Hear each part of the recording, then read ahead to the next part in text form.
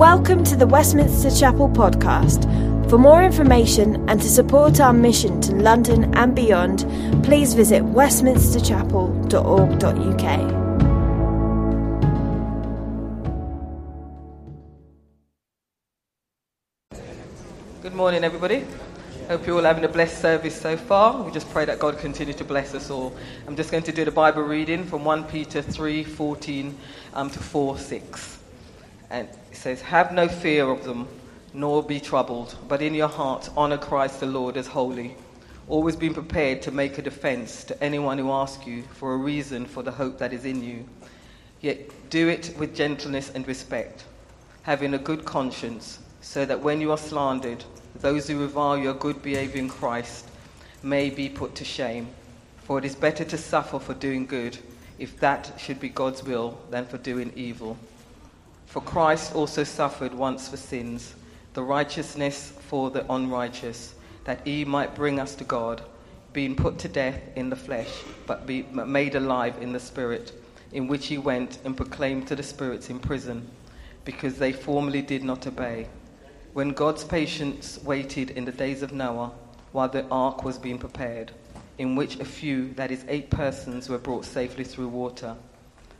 Baptism, which corresponds to this, now saves you, not as a removal of dirt from the body, but as an appeal to God for a good conscience, through the resurrection of Jesus Christ, who has gone into heaven and is at the right hand of God, with angels, authorities, and powers having been subjected to him.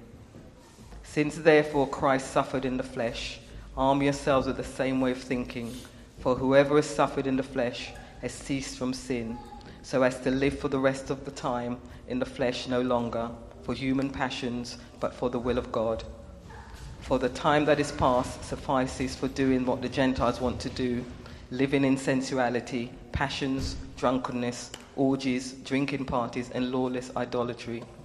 With respect to this, they are surprised when you do not join them in the same flood of debauchery, and they malign you. But they will give account to him who is ready to judge the living and the dead.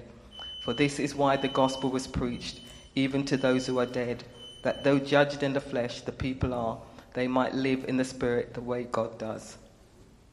Father, I just thank you for the opportunity we have to hear your word. I pray that you would bless Andy as he comes to preach. And Lord, I pray that you would stir our spirits and our hearts to be ready to be fed by you, and that you would water our souls, Lord, and refresh us as we hear your word. We just pray for the power of your anointing on everyone here today, by the power of Jesus. Amen. Amen. Thank you, Heather.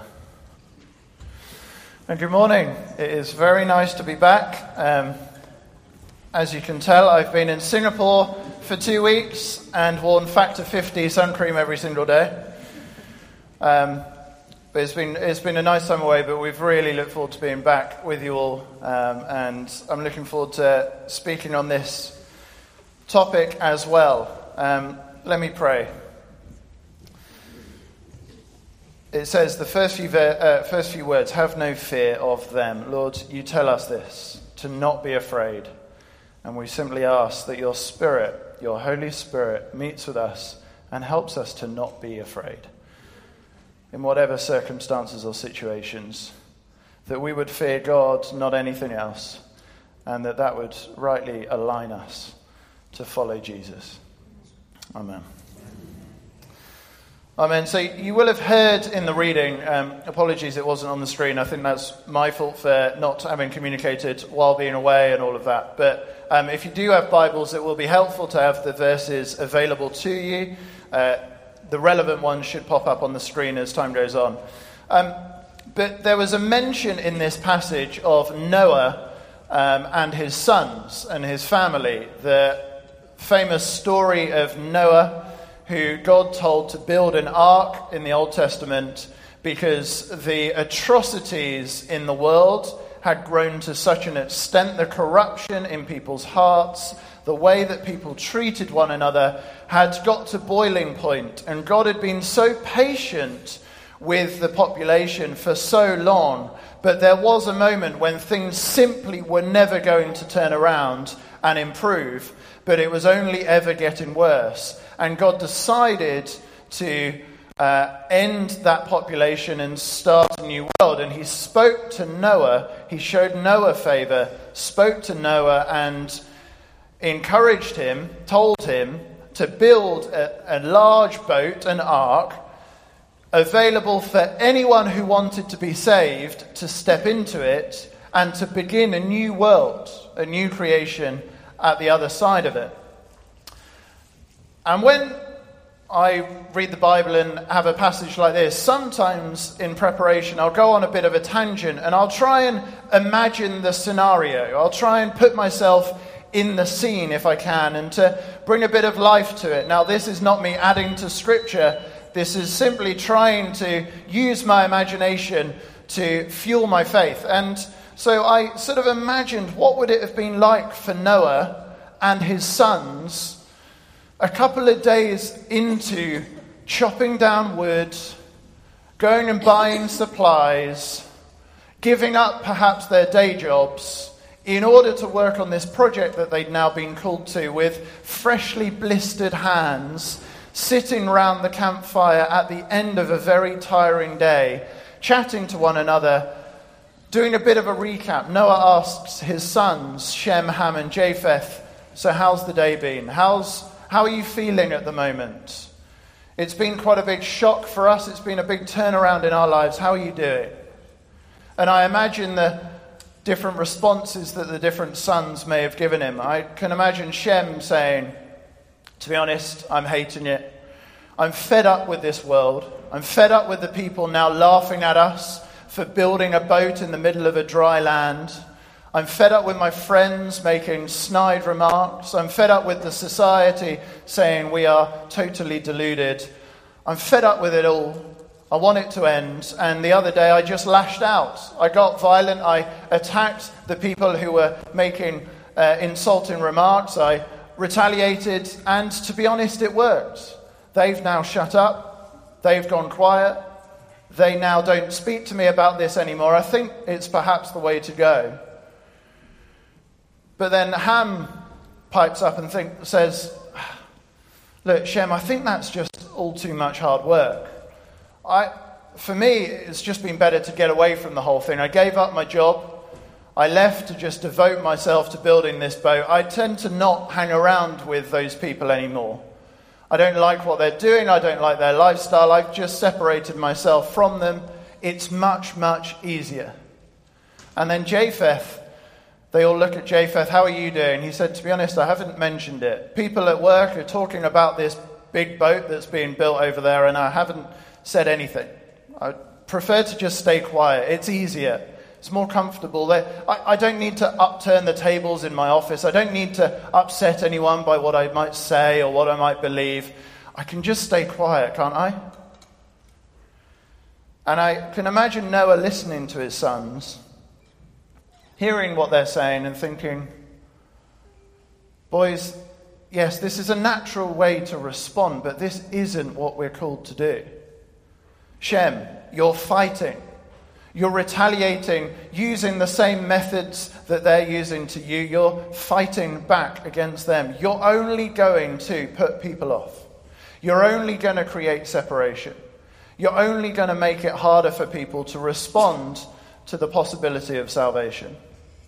Ham, by running away from this entire thing, how are people going to hear that there is a possibility to be saved from this world? How are people possibly going to ever find out that they might be saved from sin and enter into the new world? If you run away from the whole thing, if you separate yourself out from the world, how will people know? And Japheth, just freezing, just going quiet. Well, what message does that send to people? It clearly demonstrates that, or it suggests that actually this isn't really a big deal. Maybe the flood is just going to be a little slight rise in water levels, but it's not going to be just staying quiet, not really talking about this. It sends the message that actually there's nothing real of consequence in any of what we're doing. And I think it can be all too tempting when we're feeling intimidated or fearful, when society's starting to put pressure on us, as the temperature is rising what Christians perhaps believe, how we're living our lives. It can be all too tempting to choose one of these three options, to fight, flight, or freeze. And I wonder, which do you tend to go towards? Which do you tend to use? Do you want to know mine? I discovered it yesterday. I choose all three. The irony. I just got back. We have met up with really good friends who have been in South Africa for a long time, and we spent the afternoon together. And they both asked me, they're not believers, they've been to church twice, but they both asked, "Oh, so what are you talking on tomorrow?" And I completely fluffed it. I was like, "Oh, well, it's just something in the Bible that, we sort of try and talk about." And they really grilled me. They're like, "No, what are you going to say? We're interested." And eventually something came out, maybe of substance, and hopefully I haven't completely put them off. But I'm tempted to do all three. I got a little bit defensive. I fought. I tried to avoid it. And then I froze. I went through all three of these. And I wonder, which is it for you that tends to be the most prominent? Your main reaction when the workplace starts to become a bit more hostile to the ideas of Christianity, or friends start to, talk about something in the news that's happening, or even just the idea, the topic isn't coming up at home, and you think, actually, I'll just freeze and I won't raise it as an issue at all. Which one do you tend to choose? Do you know the good news for me yesterday was this?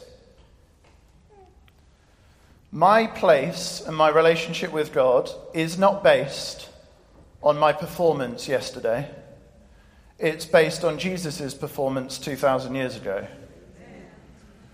How I relate to God isn't based on how well I have decided to live out and be bold for my faith. It is based on how well Jesus did in his life.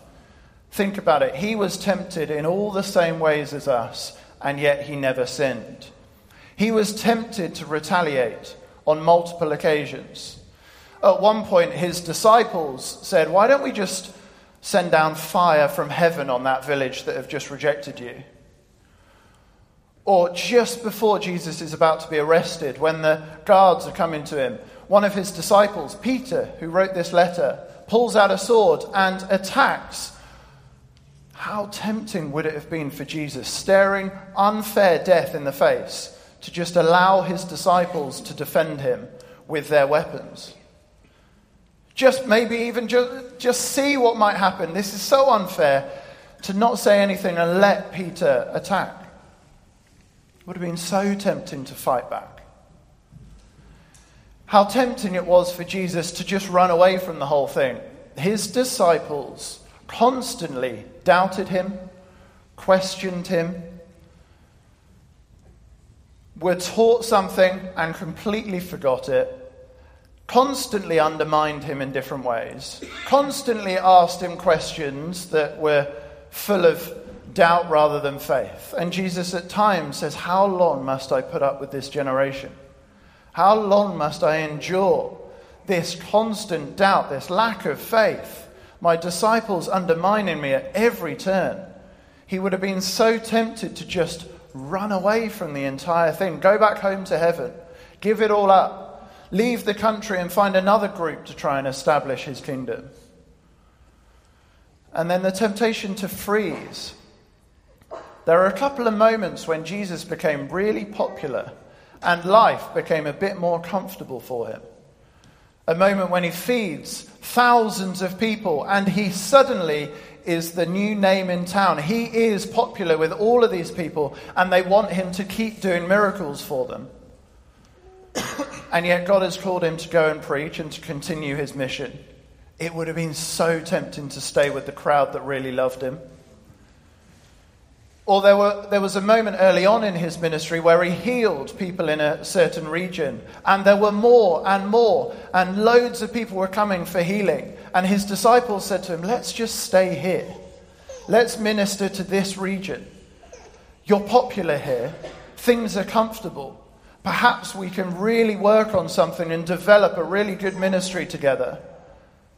But Jesus says, no, I'm called to go to the next place and to preach the gospel. He gave up that comfort. He was so tempted to fight back, to run away, to freeze and choose the comfortable option.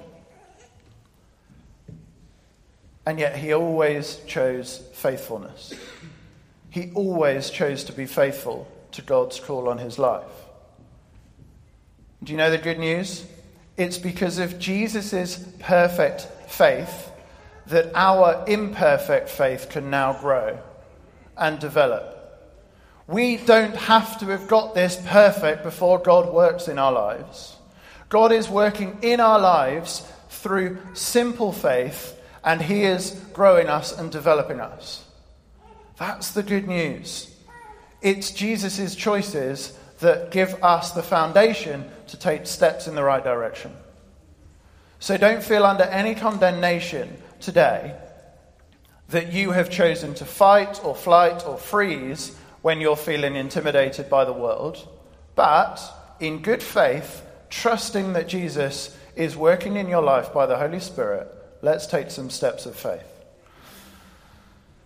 And Peter gives us principles to grow in this letter that he wrote. And he must have known this full well because he was the tempter. He was the one trying to tempt Jesus to fight back, to run away and to freeze. And he is learning these lessons and giving them to these early readers. And he starts with this basic principle, putting everything in its right place. He says this: in your hearts, regard Christ the Lord as holy. In your hearts, regard Christ the Lord as holy. What I think about this, it's put Christ at the centre of the centre. I like to think of our hearts a bit like the living room in a house. Now, this doesn't quite work with London folk who all live in shoeboxes, all of us, but outside of London, people have homes with living rooms, I've heard. And that living room is the centre of the house. That's where everyone comes from their individual rooms and they live together. That is the centre of the house. And what in modern day is the centre of the living room? Well, since its invention, the television has become the centre of the living room. The centre of the house is the living room. The centre of the living room is the TV. And whatever is on TV affects the atmosphere of the entire house. Whatever's playing will affect everything that's going on. And here's my question. What is playing on the TV in your living room? Are you constantly watching horror films? You're always catastrophizing. You're always thinking about the worst things. Everything is negative and pessimistic. Everything inevitably goes wrong in your life. You've got horror films playing in your heart non-stop. Maybe it's soap dramas. Everything is more emotional than it needs to be. Everything is heightened. It's all drama. Your life is drama. You're constantly replaying these big fights, these big relationship breakdowns. It's just soap dramas constantly playing on the TV in your heart. Maybe it's something quite dodgy. You're playing stuff that you are constantly on the outlook, constantly paranoid that someone might walk in and see what you're watching. That's your personality. It's very hard to get close to you because what's going on the inside, you don't want anyone to find that out. Maybe it's the sports channel on repeat. Life is a game. Life is a competition. Everything is about being defensive or offensive.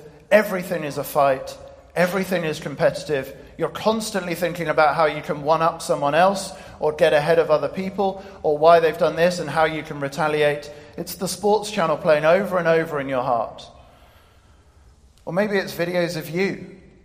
You as a kid, you as an adult. You've just got videos of you and your family. You're very preoccupied with yourself. That's what's playing on the TV in your heart.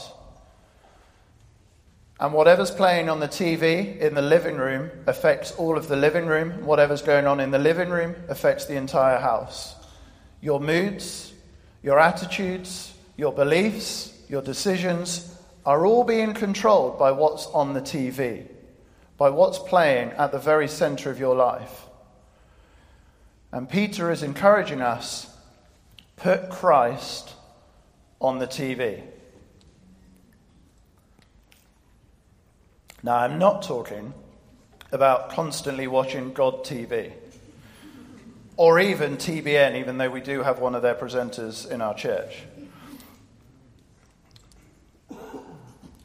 That's an external thing.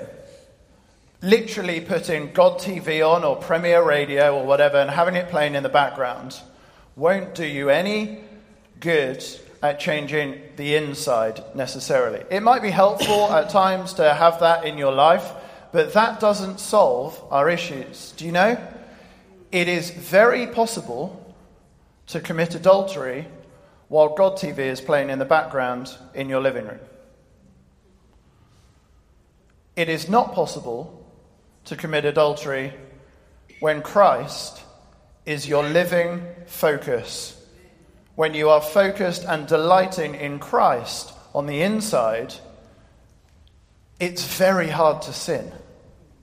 It's very hard to step away from him. When he is your dedicated focus in life, when everything is oriented around Christ, when he is on the TV, it is much easier to live this life. But what do I mean? What I don't mean is that you need to be 24/7 glued to a chair, staring at the screen of Christ, not doing anything else productive in your life. Because do you know God has a plan? He has a commission on your life. He's called you to do stuff. What I'm saying is this: get on with your normal life, read a book, watch a screen, do your work, do the chores, do the cooking, but always have Christ on the TV in the background.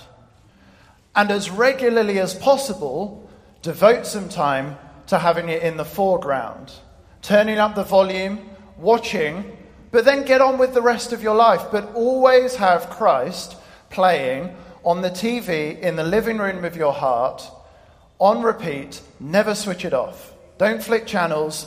That's where Christ belongs, at the center of your life. And here's the thing. Make sure that you're watching the live stream, not the pre-record. What do I mean? I can easily fall into the trap of treating Christ as a great historical figure on pre-record. There are amazing stories about this man Jesus. What an inspiring character of history that I'd love to be like. I'd love to hear more about the stories of him, watch those documentaries about him. But do you know what the apostles taught as they traveled around the world telling people is not this chap Jesus was a brilliant man and he did amazing things. They emphasized what he now is doing and where he is now. What do I mean? In verse 22 of this passage, chapter 3, verse 22, Peter, just almost as an aside, because it's so natural to him, he just says this: through the resurrection of Jesus Christ, who, by the way, has gone into heaven and is at the right hand of God, with angels, authorities, and powers, having been subjected to him. For Peter, Jesus was not just a historical figure, a great friend that he'd had in the past. Jesus was actively working, actively in a place right now. That's what I mean by have the live stream on, not pre-records. Let all of your focus be on the fact that Jesus is not a historical figure that was great in the past. He is a current living legend. He is alive and active right now. He is at the right hand of God right now. We know exactly where he is. We don't need Find My Phone for Jesus. We know where he is and we know what he's up to. He is at the right hand of God, interceding for his people. He is at the right hand of God, taking dominion over all nations. He is at the right hand of God, ministering through his Spirit to those who would respond to him. He is active. He's alive and kicking right now. Watch the live stream. So when you're reading the Bible, it's not a historical book to just treat as a great thing, that stuff that happened in the past.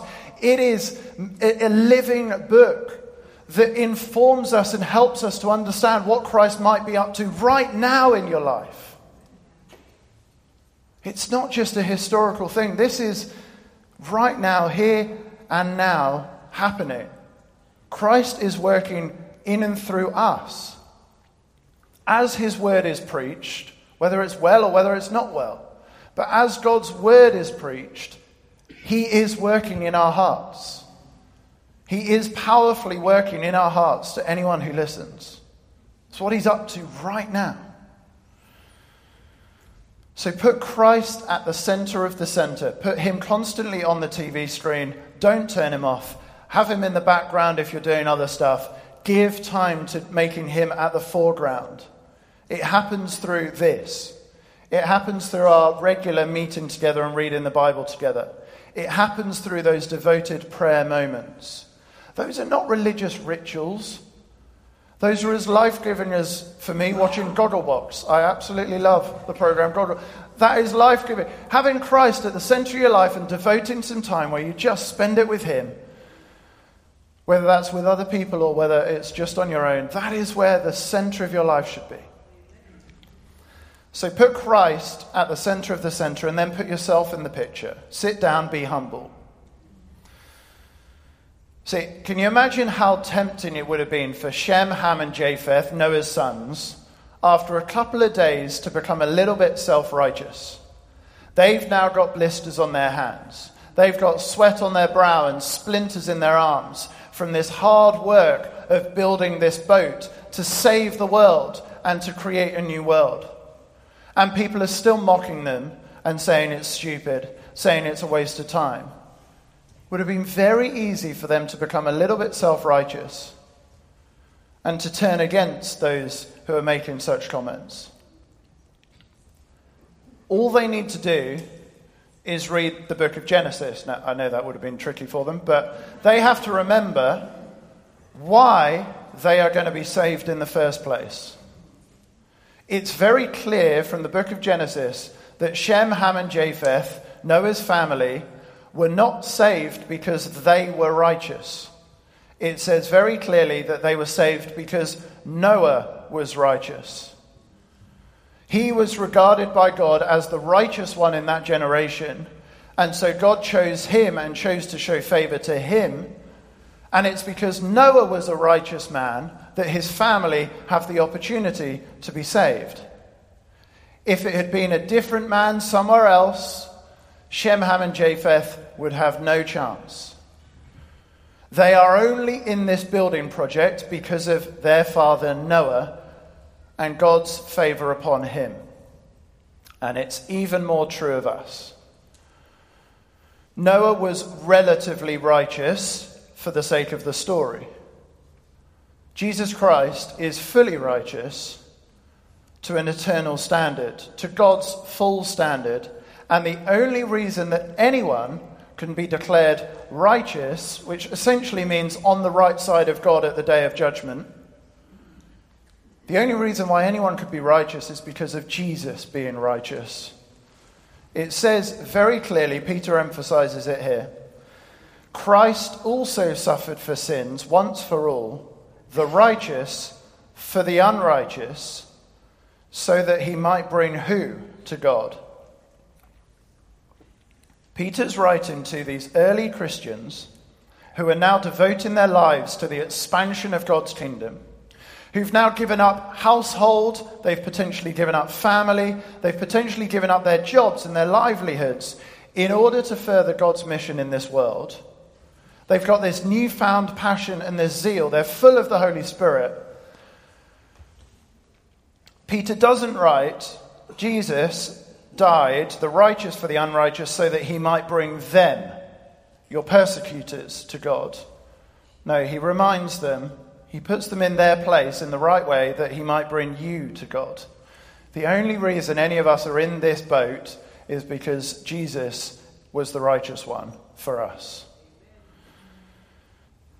But I would say this. Now turn, as you're sitting there on the sofa, sitting down, being humble, turn to the side and see Christ sitting next to you. Because see where you've been put because of Christ's righteousness, so that he might bring you to God. God is not standing far away as we are persecuted, as the temperature of the negativity about Christianity rises. We are not sat on our own, taking all the heat on our own. We're sat with God. He is at our right hand, and we can appeal to him at any time for help and for strength. He is the refuge. He is the one that will get us through. He is the one who will hold us and keep us going in this mission. And then put accusations in their right category. Christians are sometimes, and maybe some of you, have been accused of being bigoted, backwards, belligerent, blind, because you have been bigoted, backwards, belligerent, and blind. I certainly have been backwards, belligerent, and all the other B's that I've just said, bigoted, blind. And when we've acted in those ways, often because it's just an instinctive, fleshly reaction to being persecuted or having negativity thrown at us, often we become this way. We choose fight or flight or freeze. Just apologize. We don't have to defend ourselves in such situations. We don't have to pretend it was anything other than what it was. It's just sin. We have committed crimes. We have committed sins in this attempt to build this boat, in this mission that we've been called to. Christians have got things horrifically wrong. And we don't all rally together and try and pretend like, hey, it's just the world out there that they only ever see evil and we only ever do good. No. We've got to be humble in this. When we have done evil deeds, it says in here, if we suffer for evil, that's the right thing. We've done the wrong thing and we suffer for it because we've done the wrong thing. But there are times when you're going to be accused for being bigoted and backwards, belligerent and blind, and that was simply because of what you believe. Now, in those situations, it is a different story.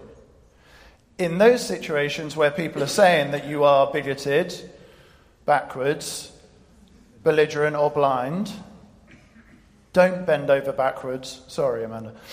Don't bend over backwards. Don't give in to the pressure. Don't bow to the pressure of culture in those moments. Stand firm, and God will give you the resilience to stand with him.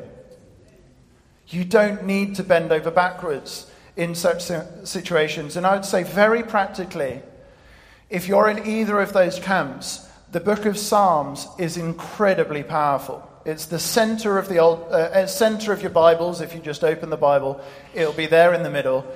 It is the prayer book of the Old Testament, and it is full of some prayers which are purely saying sorry, recognizing that you've sinned and apologizing for it. And it is also full of other prayers where actually the writer did nothing wrong and is being persecuted for it, and is asking God to defend them and to be on their side and to make the situation right because they haven't done anything wrong. We have resources in Scripture to help us in both scenarios, and I'd say utilize it as much as you possibly can to fuel your prayer life. So put yourself in the picture. Once you've put Christ at the center of the center and you've put yourself in the picture, and then you put the accusations in their right categories, then finally I'd say this: put the results in God's hands. See, while the hot sun was baking down on Noah and his family, and the splinters were getting longer and sharper, and the blisters were starting to pop and ooze, and they were feeling uncomfortable and aching, and there was just the baking hot sun and the rising temperature of the society turning against them, they would have looked so foolish to the world around them, wouldn't they? They would have looked like they totally backed the wrong horse. That everything looked as if this thing was a total no-go. That boat, even if they all climbed on it, was going nowhere. It would rot eventually. And then the story changed when the first drops of rain fell. The story radically changed when those first drops of rain started falling from the sky. And Noah and his family would have been found or seen to have got it right in the end. They'd chosen the right path. They'd believed in the right message. And you know, folks, eventually God will make himself known to everyone. Eventually the rain will fall. Jesus' reign, his kingdom, will come in its absolute fullness, and everyone will see at some point that Christ was right, and those who chose to follow him were right. You don't have to be arrogant about this, it's just the fact. Christ has promised that he's going to return, and the Holy Spirit has embedded it in your heart. It's foolish to pretend like it's not true.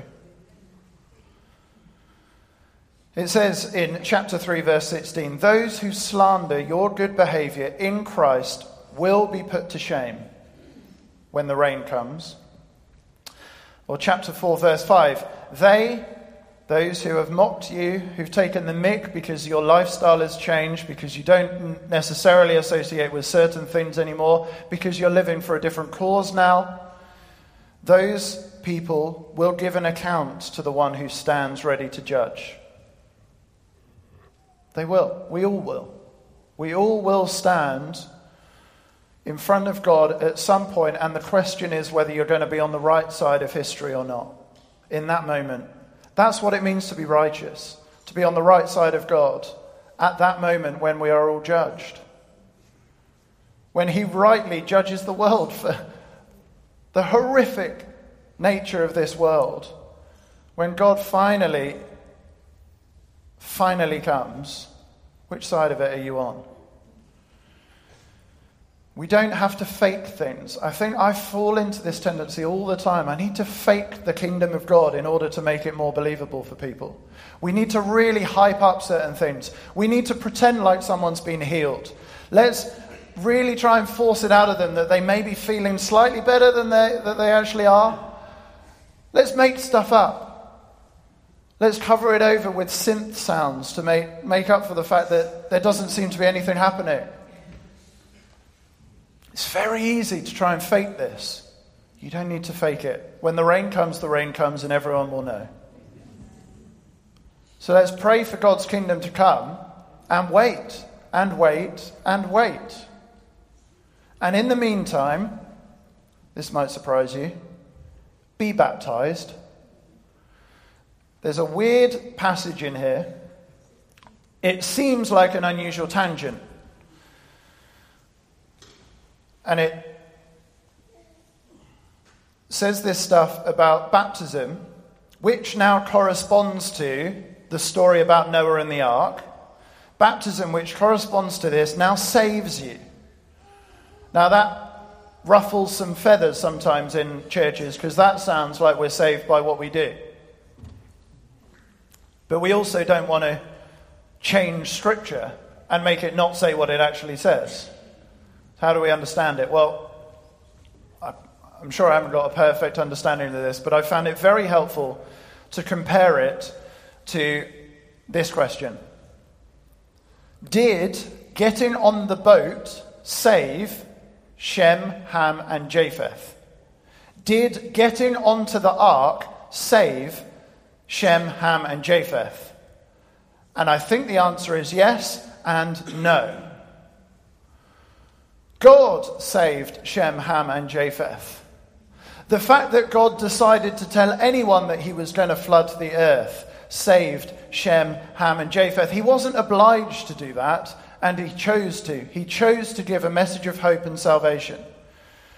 Noah saved Shem, Ham, and Japheth by his righteousness. We've already discussed that. The designs that God gave to Noah saved Shem, Ham, and Japheth. He gave the perfect blueprints to build the perfect boat that wouldn't fall apart when the floods came. If he just said, by the way, there's a flood coming, good luck, none of them would have survived. But God gave the perfect plans so that they would be saved. The strength of the wood and the relative calmness of the seas under God's hands saved Shem, Ham, and Japheth. That was confusing. It didn't make sense out of my mouth. God sent the flood. God sent the wind and the storms. But he didn't send them too strongly so they didn't crush the boat. The timbers of the wood of the trees that had grown by God's handiwork, they were strong enough to withhold the strain. That saved Shem, Ham, and Japheth. God's faithfulness to his word, that he would close the door of the ark behind them and that he would look after that boat, saved Shem, Ham, and Japheth. God's faithfulness to his word, that he didn't just leave them in that boat to starve, saved Shem, Ham, and Japheth. What saved Shem, Ham, and Japheth? God saved them. What role or what place was getting on the boat? Well, it was quite important. It was a reasonably important part of the whole thing. But what did it represent, I think, is the best question to ask here. What did getting onto the boat represent for Shem, Ham, and Japheth? It represented that they had already pledged their allegiance to God and to Noah. See, how safe would you have been if you had said to Noah, yeah, I really believe you actually. You've explained to me now why you're building this boat. You've given me great reasons as to the validity of the fact that there might be a God out there who speaks. And yeah, I'm quite convinced that this boat will hold up when the judgment waters come. I believe you, Noah. And then you never step onto the boat. You didn't believe Noah at all. There was no belief in you at all. Your allegiance was still to the old world. You may have said with your lips that you believed, but there was nothing in your heart. Stepping onto the boat was the way that Shem, Ham, and Japheth demonstrated their allegiance to God and to Noah. That they trusted God, they took him at his word, they stepped onto the boat, and they were saved. I'd say Peter gives clarifications in this passage that help us. He says very clearly, it's not by the removal of filth from the flesh. I think this is a reference to Old Testament or just religious rituals. People feel like if we do stuff to ourselves or to others, that can help them in their relationship with God. Because here's the thing. If you forcefully clean someone, if you force them into a shower and you wash them down with a hose and you force them into a bath and you scrub them even against their will, they will come out clean, won't they? But if you baptize someone against their will, do they come out a Christian? No. If you shove someone under the water and pull them out, no matter what age they are, and they aren't believing in Jesus, are they saved? Are they a Christian? No. External religious rituals will get you nowhere. This is a heart thing. He specifies it here, and he says even more clearly, it's through the resurrection of Jesus Christ. If Jesus had never been raised from the dead, all that you're doing when you go under the water is getting wet. If you don't believe that Jesus died for your sins and then rose from the dead and is now seated with God in heaven, When you are baptized and dunked under the water and come up the other side, all that's happened to you is that you've got wet. It is only through the power of the resurrection of Jesus Christ that anyone is saved. But where does baptism have its place? It has the same place as Shem, Ham, and Japheth stepping onto the boat. It is absolutely essential. Because it is you declaring your absolute allegiance to a king. It was in the news or in certain media circles, will you pledge your allegiance to the new king, Charles? In baptism, you pledge your allegiance to the king who didn't have a nice shiny golden crown gently placed on his head. He had a nest of thorns rammed into his skull. He wasn't then taken to a lovely after party with Lionel Richie, and he was taken before a mocking crowd and publicly executed for our sins. In baptism, you are pledging your allegiance to that king. Why would you not be baptized? Now, many of you are thinking, well, I've already been baptized. Okay, revisit it. Don't do it again. Think about it. Think about what you were doing back then. You were pledging your allegiance to the King of the new world. And in that pledge, you were declaring your life to be his. And you were saying, I will give up anything to follow you. I will have you as the absolute center of my life. Have you slipped from that? Have you drifted from that pledge of allegiance? Have you moved away from that? Well, today is a day to come back, to revisit that.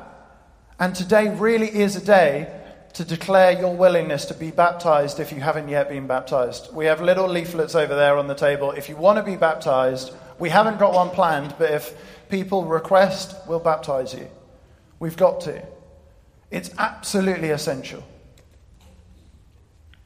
So why don't the band come up and we'll pray. And we'll just pause and think about what Jesus is calling us to. Psalm 37 says this: the salvation of the righteous is from the Lord. He is their stronghold in a time of trouble. The Lord helps them and delivers them. He delivers them from the wicked and saves them, because they take refuge in him. The salvation of the righteous is from the Lord. He is their stronghold in time of trouble. The Lord helps them and delivers them. He delivers them from the wicked and saves them, because they take refuge in him. Lord, we pledge our allegiance to you again. We take refuge in you. We lift up the shield of faith once again, not just for us, but for those around us. And we say, we are yours. We thank you that you, Jesus, are the righteous one who has made us righteous. Thank you that on the day of judgment we are totally safe because we're in Christ. And thank you that as we're in Christ, Holy Spirit, you are helping us to take steps of faith, to choose faith, not fighting, not freezing, not running away, but trusting you and taking steps of faith. So Lord, help us as we minister to one another, as we sing, as we respond, and everything else. Lord, guide us, we pray in Jesus' name. Amen.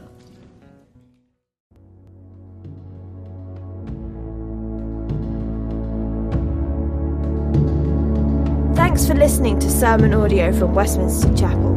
If you'd like to partner with us in making disciples and sharing the gospel, please consider making a one-off or regular donation.